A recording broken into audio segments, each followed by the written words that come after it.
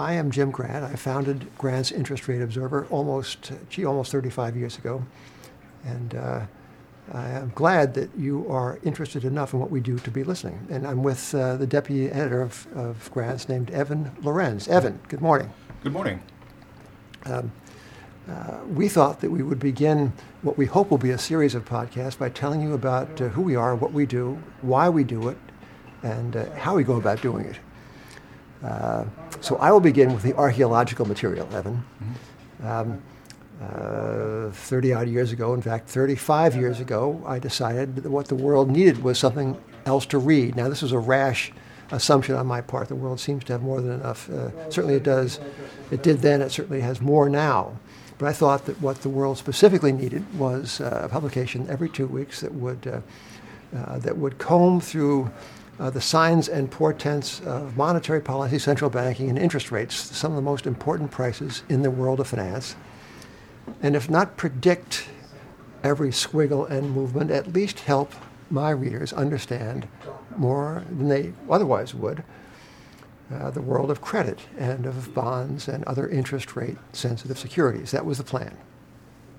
And I thought further that we at Grant's, then it was myself and my part-time secretary named Liz Haldigan. I thought that we would highlight both the best things being done on Wall Street and also the worst. We would have long ideas, we would have short ideas, we would have the best writing and the funniest cartoon. That was the plan. And to some degree, I think I can say, as the disinterested and purely objective proprietor of Grant's, that we have achieved that. And I know, Evan, as a deputy editor of Grant's, you might agree with some of that. Just nod your assent. Yeah.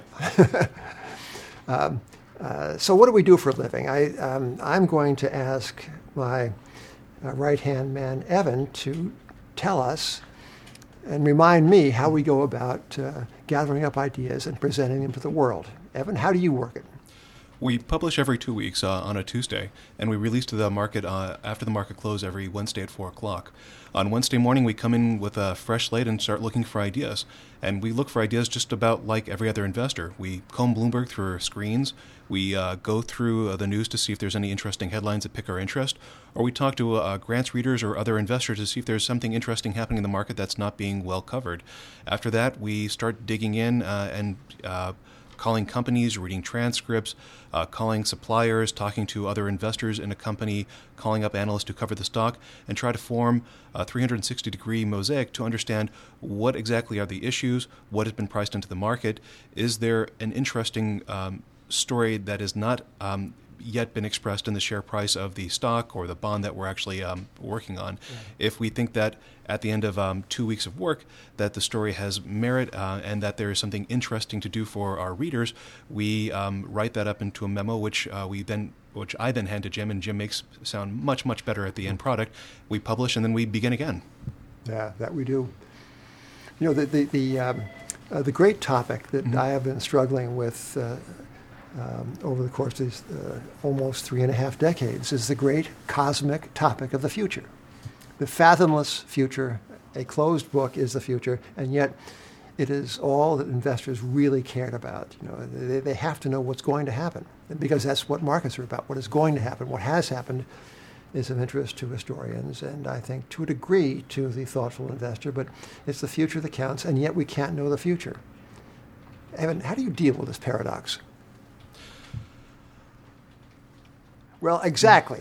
I'm going to exercise my rights as a proprietor and to say that what I think we do is first and foremost to acknowledge that we don't know the future, and then acknowledging that fact. Not everyone regards that as so very helpful, but acknowledging that great truth, we observe in the present how the world is as it were handicapping the future, right? We can't know what's going to happen under the ever so interesting and already flummoxing administration of Donald J. Trump, but we can at least see how the world is set up. This is one of the great phrases in investing. What's the setup?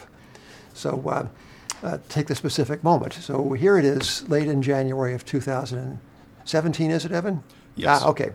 And the Trump administration has been in business for about 4 or 5 days. And The New York Times on Monday led the paper with what it called a news analysis, not the news, but a news analysis, which proceeded to hang crepe over the administration of Donald Trump as if it had already failed. And here it was Trump scratching around for office supplies. It hadn't even started, and they were saying that he was going to fail. Well, he might fail.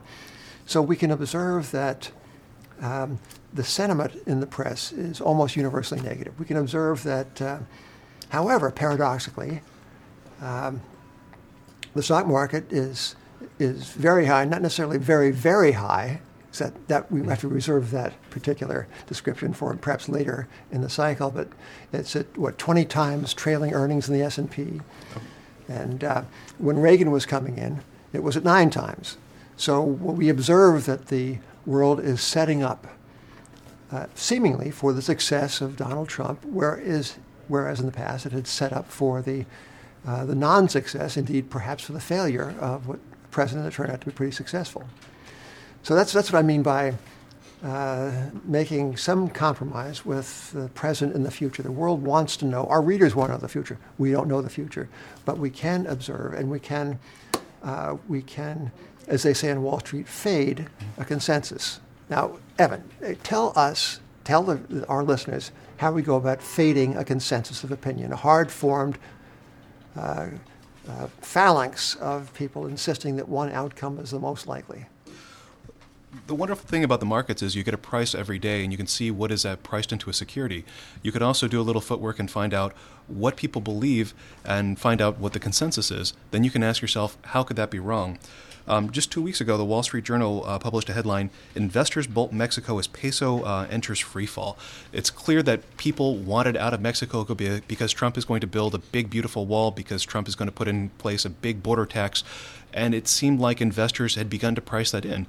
But in that rush to leave, an unfavored market, sometimes a lot of value is left behind, and sometimes events don't work out as people imagine.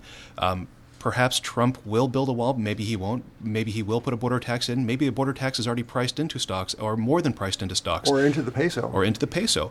And by doing a little legwork and kind of digging into the various securities and issues, you could sometimes, while not predict the future, find stocks that have already discounted all the bad news and then some. And if you buy those securities, if the worst comes to pass, you'll do okay. If anything surprises to the upside, you'll do more than okay. Well, this particular approach reminds me of the work we did, and especially my then associate Dan Gertner did in the mid-aughts, starting about 2005 and 6. We began to comb through the documents pertaining to these very fancy mortgage contraptions, collateralized mortgage obligations, and other such instruments that packaged up securities and purportedly presented investors with a very sound risk-reward proposition. Because these mortgages, after all, were collateralized by American single-family houses, which houses never in the history of recorded finance lost their value all at the same time. That was a known, it seemed.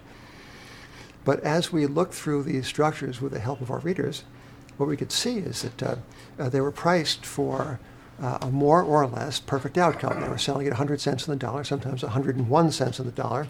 And if everything went right, the investor might get back 101 cents or perhaps 100 cents plus interest. That was the upside.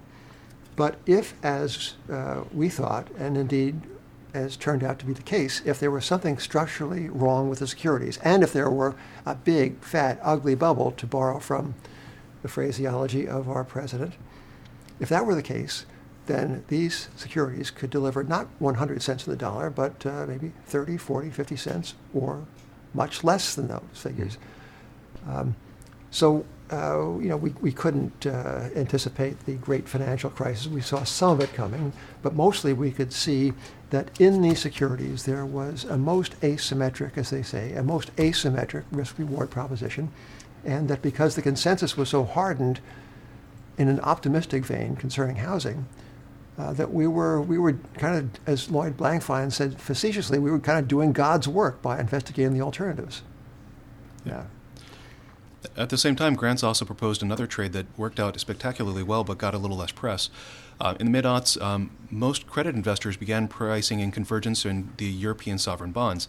The idea that because Greece, Spain, Italy, and Germany were all part of the euro, that the yields on the sovereign bonds for each of these countries should converge to the yield of the Bund. Grants at the time actually proposed that credit risk in these countries still existed. Things could go wrong, and suggested buying CDS on Greek bonds for a handful of basis points. CDS meaning? Credit default swaps. Yes. Contracts that pay if things go bad for a sovereign issuer. And those contracts paid off quite handsomely for investors who actually executed that trade. Yeah. Well, we try to be even-handedly opportunistic, meaning seeking out opportunity in excess to the upside and seeking it out in excess to the downside. That is to say, trying our best to exploit extremes, unreasoned extremes, both of optimism and pessimism. And sometimes we do that, sometimes we fail at that. The difficulty mostly is that the market is not at an extreme, right? It's neither unreasonably rich nor fantastically value-laden. So you have to take a much more marginal approach to life as in finance. You know, most Tuesdays are like most Wednesdays, which are neither crisis-racked nor manic to the upside. Since you have been here, Evan, it's been well nigh 5 years, I think? A little over. Yeah.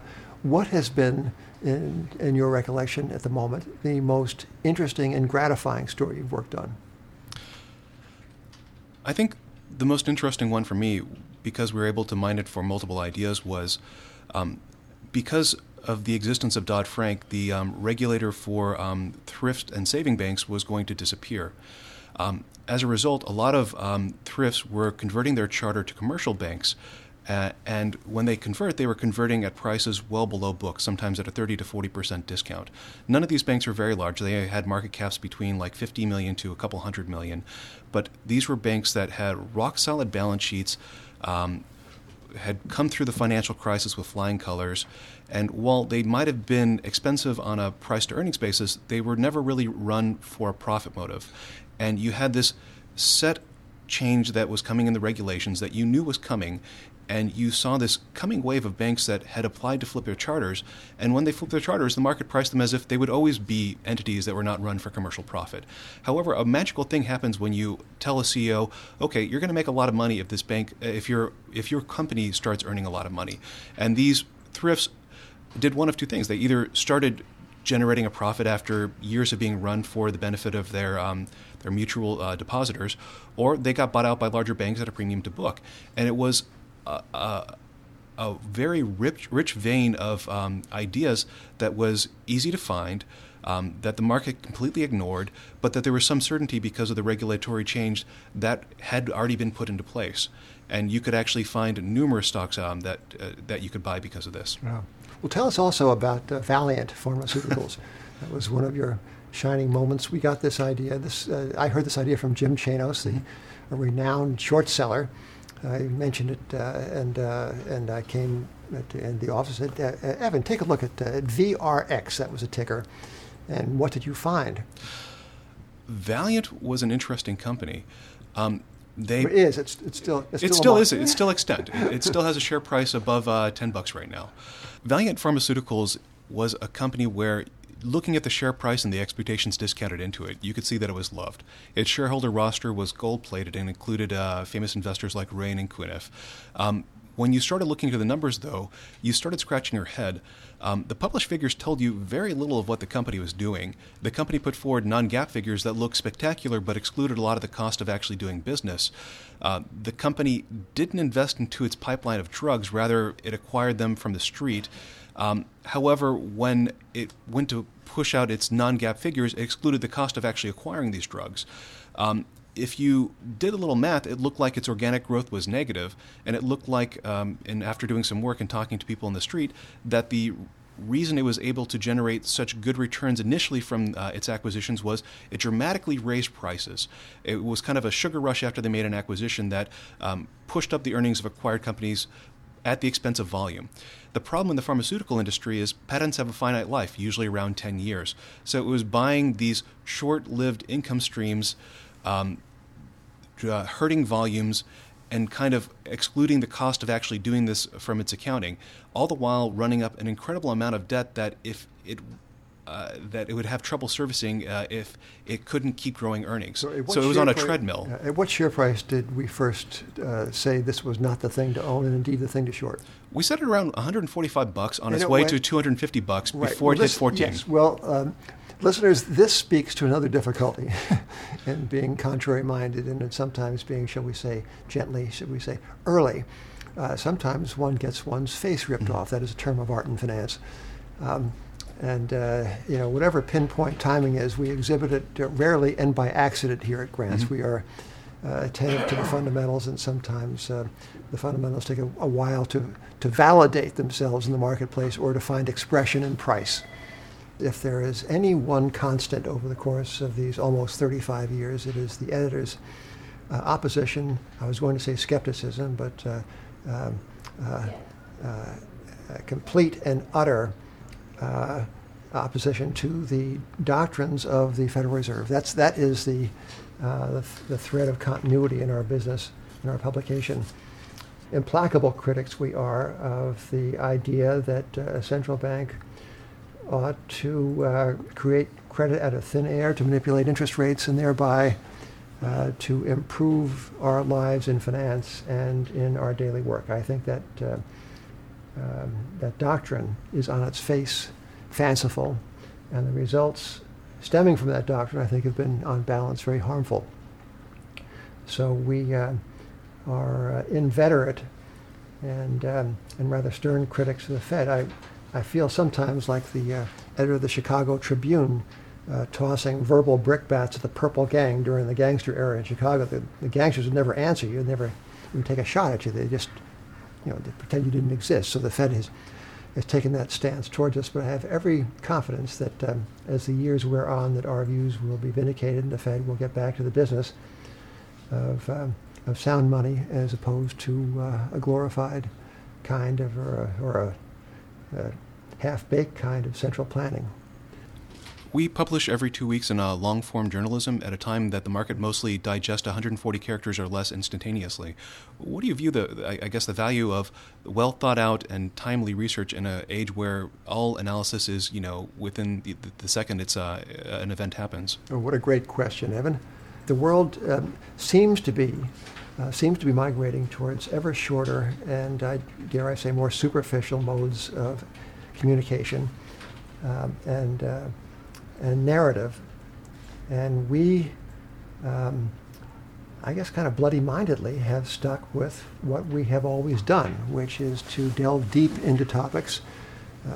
Some of our analyses run to, say, 12 double-spaced pages. That's the term paper you always hated writing in school. Some of them a bit longer, some of them shorter, but we don't shy away from depth when depth seems necessary to explore not only what we regard as the proper analysis, but also to give due weight to the contrary evidence and to try to address that evidence. I am optimistic that one of these days we will be the sole surviving purveyor of long-form journalism, and then we'll have like a monopoly, like the Fed. The government won't endorse it or protect us, but I think that we're onto something here, Evan. So, ladies and gentlemen, this is Grants on tape. This is the sound of Grants Interest Rate Observer. We publish every 2 weeks. We, produce about 7,500 words of finely wrought prose, a few numbers besides, some pretty pictures, and a funny cartoon.